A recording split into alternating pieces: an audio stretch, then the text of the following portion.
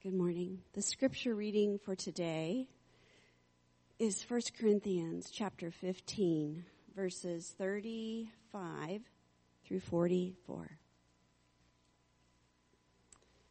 But someone will ask, how are the dead raised? With what kind of body do they come? You foolish person. What you sow does not come to life unless it dies. And what you sow is not the body that is to be, but a bare kernel, perhaps of wheat or of some other grain. But God gives it a body as he has chosen, and to each kind of seed its own body. For not all flesh is the same, but there is one kind for humans, another for animals, another for birds, and another for fish. There are heavenly bodies and earthly bodies, but the glory of the heavenly is of one kind, and the glory of the earthly is of another. There is one glory of the sun, and another glory of the moon, and another glory of the stars. For star differs from star in glory.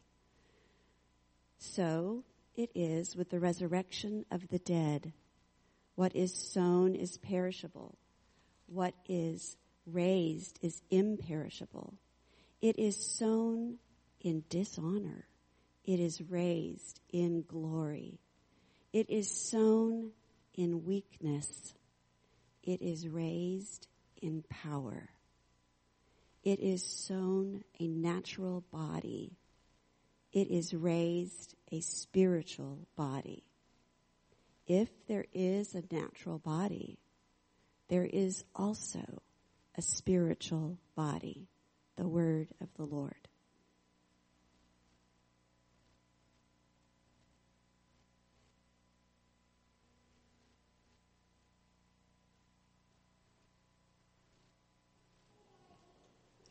Thank you, Carrie Jane, for reading that passage. Before I start this morning, I want to acknowledge that we have someone physically in our presence that hasn't been with us for quite a while. Catherine Mosier is back, so say hi to Catherine. We're glad you're here with us this morning. Well, let's pray. Father, bless this congregation of worshipers this morning and open our hearts to the movement of the Holy Spirit as we hear your word proclaimed in Jesus' name. Amen. Well, last Sunday we started our series on heaven with a great introduction, and now we are really going to get into it. People of all faiths, or even people of no faith, have a lot of questions about heaven, and those at Trinity Fellowship Church are no different. We asked some people, adults, all the way down to little people, last week, what questions do you have about heaven? Here are some of the questions they had. Maybe you have these too. One question was, what will our bodies be like? Will we have bodies in heaven? What age will those bodies be? And we really hope it's 30 or below. What does God look like? How could God be in heaven if he never died? What will we be able to do? What superpowers will we have? And one big question is, can we fly? What will we look like? Can I pick my body type? What will we eat, or will we eat and drink in heaven? Will everything that is good for us taste the best possible it can?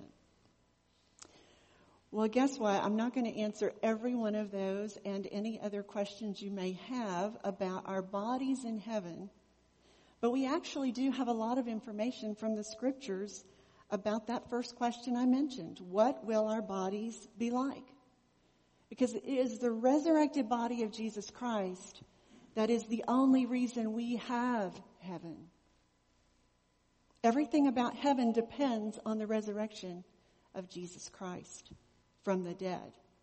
So we're going to camp out in 1 Corinthians 15. If you have a device or your Bible, you can turn there. But first we have to go back to the very beginning of God's story in Genesis. Genesis 1:27, we see the first bodies. So God created man in his own image. In the image of God, he created him. Male and female, he created them. These bodies were designed by God to be like him, to be everything good, to have good desires, to have good health. From the way Adam reacted to Eve when he saw her for the first time, good looking. And then came the fall. Sin entered the world, and the corruption of the bodies that God created and declared not just good, but very good. And in his mercy, God set in motion a way to make things right, to renew all that have been corrupted, body and soul, through the life, death, and resurrection of Jesus Christ. And so when the Corinthians in chapter 15 ask Paul the same question we're asking, what will our resurrected bodies be like in heaven? Paul puts the question in its rightful context. The question Paul answers is, how do our resurrected bodies fit in to the grand story of God, how he's redeeming and restoring all of creation to all that is good? And here's the main point Paul is making, that our resurrection bodies actually tell a story. Our resurrection bodies tell the story of God's renewal of creation. So we live now in the hope of new and everlasting life, body and soul. And how do our bodies tell that story? Our bodies tell what continues. So we care about them right now. Our bodies tell what changes. So though we're decaying, we have hope. And our bodies fulfill the good ending of God's story, so we celebrate in victory. Well, first, our bodies tell what continues, so they matter now. Look with me at verses 20 through 23. Chapter 15, verses 20 to 23.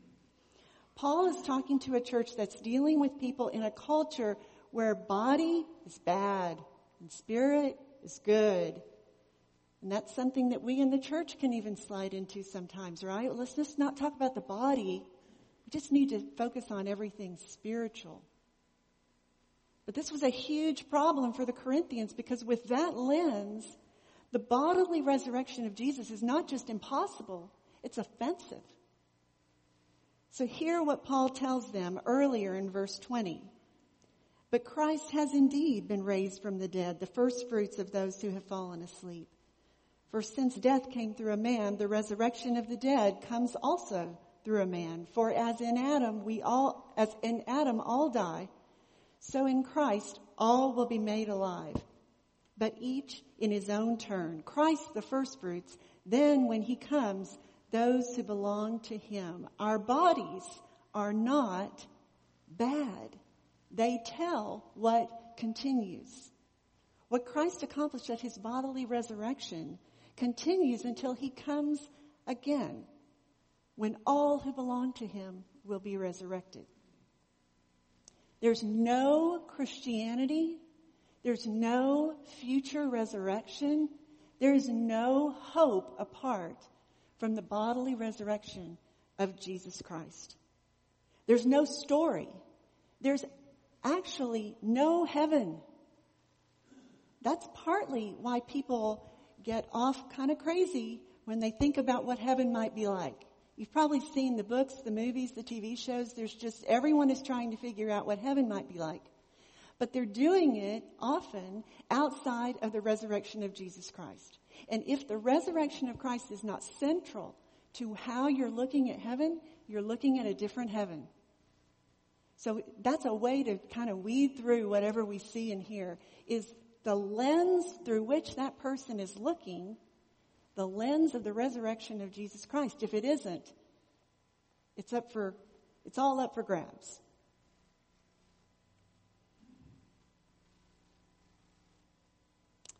When the Corinthians asked Paul about bodies in the resurrection, verse 38, he says, different translations say this differently, he calls them foolish, maybe even fools in your translation.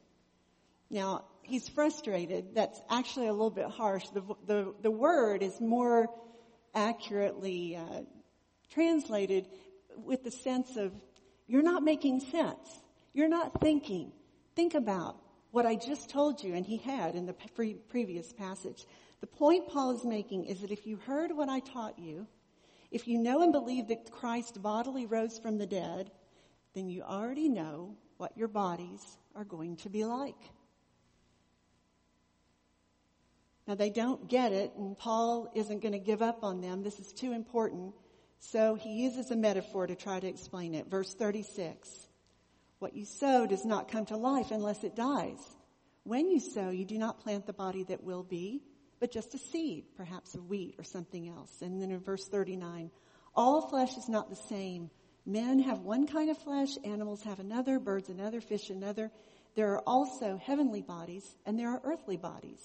But the splendor of the heavenly bodies is one kind, and the splendor of the earthly bodies is another. This metaphor tells us that there is a kind of flesh given to all of God's creation. You have a kind of flesh, birds have a kind of flesh, and we're going to have that same kind of flesh. It doesn't change. It continues.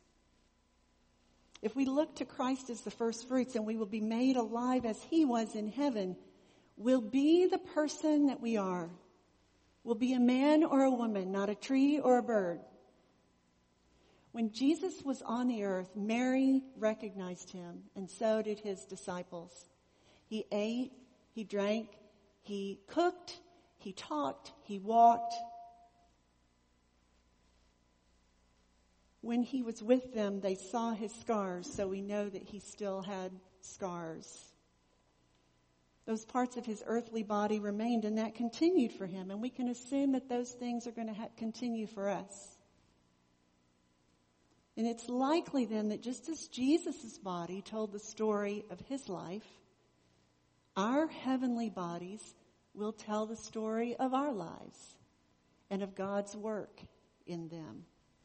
If we have wounds of any kind, we'll still have scars. If we speak with a soft voice, we may speak with a soft voice. If we have certain skills now, we will likely have those skills in heaven. Andy Taylor will be running and leading worship. Maybe both at the same time. Who knows? Alex Shurtleff will be doing some kind of music or cooking. And if there's a turkey, he'll be carving it. In God's design, there's something about being a person that necessarily involves being a body. So we'll be the same person. We won't take on the body of someone else or the personality of someone else. And guess what? We won't want to. We'll finally stop listening to the culture's messages and realize what a masterpiece God created when he made us, that he formed us in our mother's womb. That every bit of our body's experience, every bit of our physical and mental strength and joy and illness and weakness, all of that we experienced was part of God's story to make us continually into all of who we really are, who we were made to be, and who we'll be for eternity. Verse 37 tells us we'll be the same plant, but we won't be the same seed form. We'll be the fully formed form. Well, if we understand that metaphor, we're still going to be ourselves, but more fully formed into God's design. If our body is thin, it will be a more beautiful, handsome thin. If our body is large, it will be a beautiful, handsome, large. We'll be who we are. But it won't fit any particular geographical or cultural or historical standard of beauty. There'll be no body shaming, no racism, no objectifying. Heaven's standard of beauty will be so much better than anything we've ever seen, and we will all share it uniquely, but together in this huge, dazzling display of the artistry and creativity of God. So how do we live now to participate in the story of renewal that God is telling through our bodies as it continues until Christ returns? How do we continue our bodies' telling of Christ's story? Well, there's an obvious way. Honor it, right? Take care of it, feed it, work it, rest it. But I want to think a little bit beyond that. Here's a few thoughts. First, we evangelical Christians are not Gnostics. We are not like the Corinthians who did not believe in the bodily resurrection. But that slide I mentioned earlier, wanting to focus only on the spiritual, is a tentacle of Gnosticism that is reaching into the church in ways that are in opposition to what the Scripture says about the body now and resurrected. There are those who would say being part of a church isn't necessary to me being a Christian. Churches are so corrupt. They're all about power, and they just hurt people. And what really matters is the universal church, and I can be spiritually connected to every Christian. I don't need church. There is definitely truth that we are all part of the family of God, right? But if we use this to withdraw from an incarnational, in the flesh community that disappoints us, and it will, then we're disconnecting the physical, the body, from the spiritual, and that's not something that, if you believe in the resurrection, it doesn't allow for that. When we do that, we're missing out on the renewal of creation that God is actively pursuing in and around us. And the church was intended to be a present, in-person community, bodies and souls telling the resurrection story to one another. Some people are having to watch online, and we are so grateful for the gift of the technology that allows us to do that for those. But for those of us who can be here in person, what a joy it is to actually worship body and soul together. One more implication for today, short-term missions. Many people are pushing back hard on short-term missions trips. They're way too costly. Why not just give the money to the people? They're colonial in nature. And they just may do a little short-term help, but they end up doing longer-term harm. And I think all of those have a lot of validity. But what is God saying about his gospel story through the body that goes unheard when we remove the physical contact from the missions equation? Even the short-term one. The body, physical presence that is often sacrificial, both to those who send and those who go, matters. So we can do now with our bodies what we'll continue to do in heaven. Sing, dance, pray, laugh, eat, worship with those that we go to visit together. It's just one way we prepare for the day when our bodies will worship together forever, fully in the design of our Creator. Well, our bodies tell what continues, but until the resurrection, they continue to decay. If you're a younger person, look around and you'll see that the older among us look just a little bit different than you do. Just a little bit. Speaking for myself. A wonderful, very active 97-year-old friend of mine said to me recently in her dear British accent, "Don't get old." And we laughed too. We knew that was inevitable. But how do you and me and my friend, how do we have the hope and joy of what is yet to come when our bodies have a few more quirks and creaks every morning? When we die a little more each day? Well, we look forward to brand new bodies. Our bodies will be new. What does Scripture say will change about our bodies in heaven? What will our bodies tell about what changes so that we can face decay with hope? Paul spells this one out directly. No metaphor to figure out. Verse 42. So it will be with the resurrection of the dead. The body that is sown perishable, it is raised imperishable.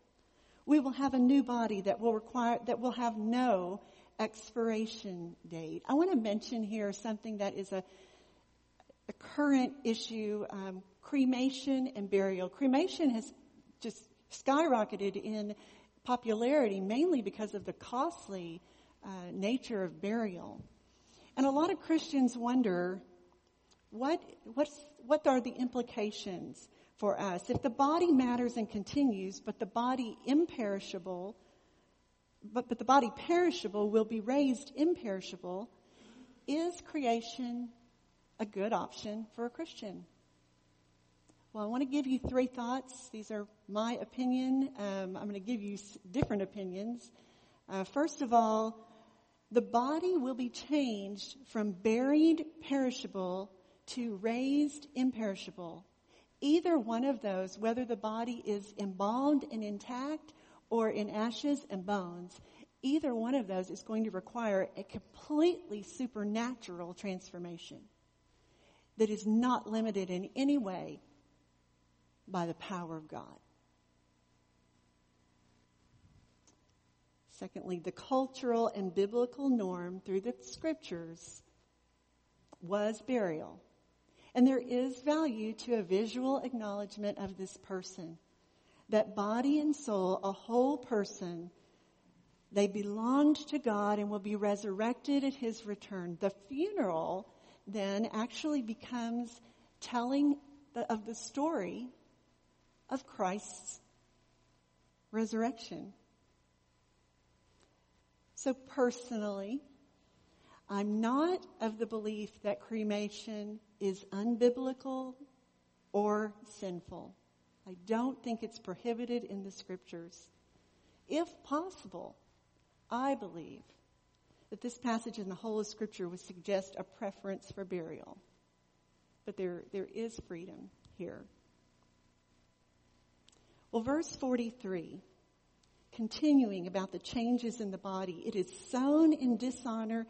It is raised in glory. I've had the unimaginable privilege of being with 2 people in the moments where they passed from life to death. Maybe some of you have had that experience as well. In both cases, the passing was very peaceful, but it was difficult to watch, to look at the body. The body doesn't look so great in old age or disease or death, but the new resurrected body, yours, mine, Kelsa Waite's, Jim Morris's, the body of any of your loved ones who have gone before, will be physically attractive but beyond anything you can imagine. Glory. It will be glorious. Continuing in the passage, it is sown in weakness, it is raised in power. Death is the body's ultimate weakness, but every body in heaven will be fully capable of whatever is asked of it. Our new bodies will be full of power. What kind of power? Well, I can't answer the flying part, but we know Jesus walked through walls. So our resurrected bodies will likely have some powers that we didn't have before. Whatever it is, it will be infinitely better than it was before. Verse 44, it is sown a natural body, it is raised a spiritual body. Remember when we went back to Genesis to begin today? Well, a little bit past that, Genesis 2:7 tells us that man came from dust, natural, and God breathed life into him. Christ is the last Adam, and his resurrection gave him a spiritual body, not a formless, vapor-like body, but a body fully living in the life and power of the Holy Spirit. And this is what Paul is talking about here. So all of the struggles with the corrupted desires of the body will be over. Addictions to alcohol, to drugs, to pornography, to good things like food and exercise and work. All of those addictions will no longer exist because our bodies will be completely aligned with the Spirit's direction. Well, our bodies tell what continues in God's story of renewal, and so we care for them now, and they tell what changes in the resurrection. So we face every morning's creaks and strains with hope. But then our resurrection body tells the fulfillment of God's story, the best never-ending ending that we can possibly imagine, a victory over sin and death that we can celebrate for eternity. The Arkansas Razorbacks, my daughter is one, had a big win over Texas A&M last weekend. Wow, the whole place went nuts. Yesterday they lost to Georgia 35-0. Our win will be celebrated for eternity. Look at chapter 15, starting in verse 50. For the trumpet will sound, and the dead will be raised imperishable, and we shall be changed. For this perishable body must put on the imperishable, and this mortal body must put on immortality. When the perishable puts on the imperishable, and the mortal puts on immortality, then shall come to pass the saying that is written, death is swallowed up in victory. O death, where is your victory? O death, where is your sting? The sting of death is sin, and the power of sin is the law. But thanks be to God, who gives us the victory through our Lord Jesus Christ. A day is coming when our bodies are going to declare the victory. Death's sting will be defeated. And the victory over sin is the gift we receive from Jesus Christ. And the victory of the body raising from the dead tells the story of that gift. If you are missing a loved one today, I prayed for all of you who I knew. I prayed for you this week as I was preparing. If the sting of death is a deep ache, sometimes an overwhelming grief, sometimes a just deep, intense longing to see that person one more time, to hear their voice, to touch their face, we grieve together with you, but not as those with no hope. What a victory is coming. What a celebration that will be. And when it's hard for us to see what's ahead, let's point each other in that direction. And we'll follow the path that Paul set for the Corinthians in verse 58. All of this, Paul says, should result in something. Because we know the story, because we know how the body tells the story, because we know what continues and what changes, and the great way the story ends. Paul says, therefore, my beloved brothers, be steadfast, immovable, always abounding in the work of the Lord, knowing that in the Lord your labor is not in vain.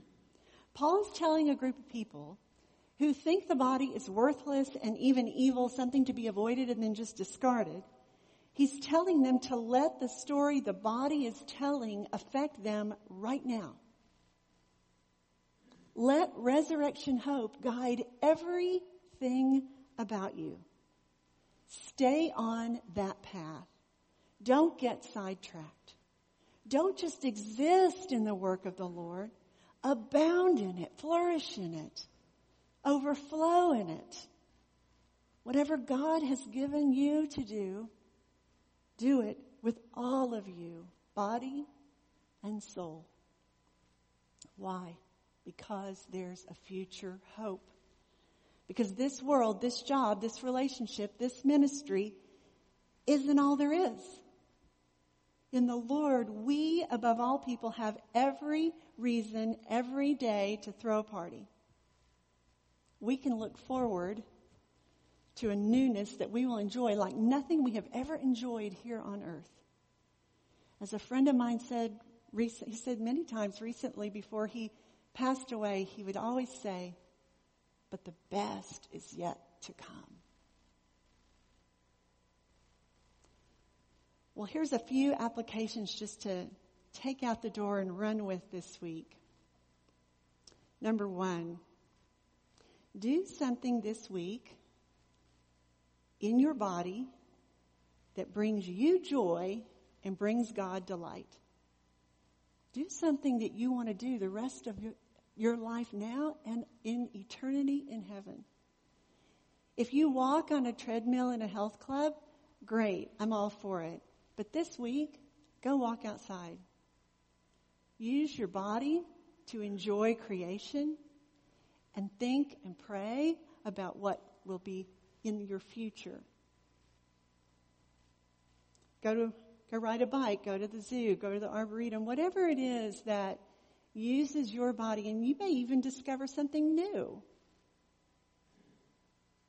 But enjoy how God made your body, and then look forward to what that will be like at the resurrection. And number 2, very simple, and you've already done it, so you can already check this one off. Come to church. Come to church. It is so simple, and yet with our wonderful gifts of technology, it's easier than ever not to. But we're missing something of heaven when we aren't worshiping together in person right now. Both the person online is missing a little something, and we are missing that person's presence.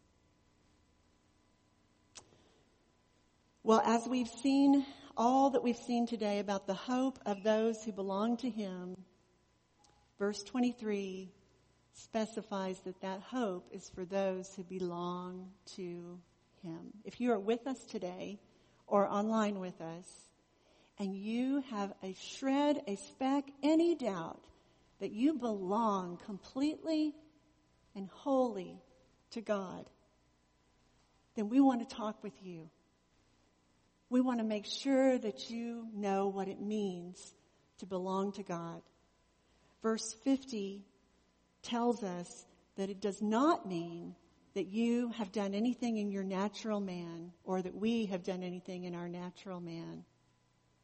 It's completely dependent on the resurrection of Jesus Christ. And so if you want to know that all of what we've talked about today is your future, then please talk with me or any of the pastors, elders. We'd love to talk to you. Well, I want to close with a reference to one of those Wild Heaven speculators, a show called The Good Place. I haven't actually watched The Good Place. Anybody watched it? Okay, I have a few.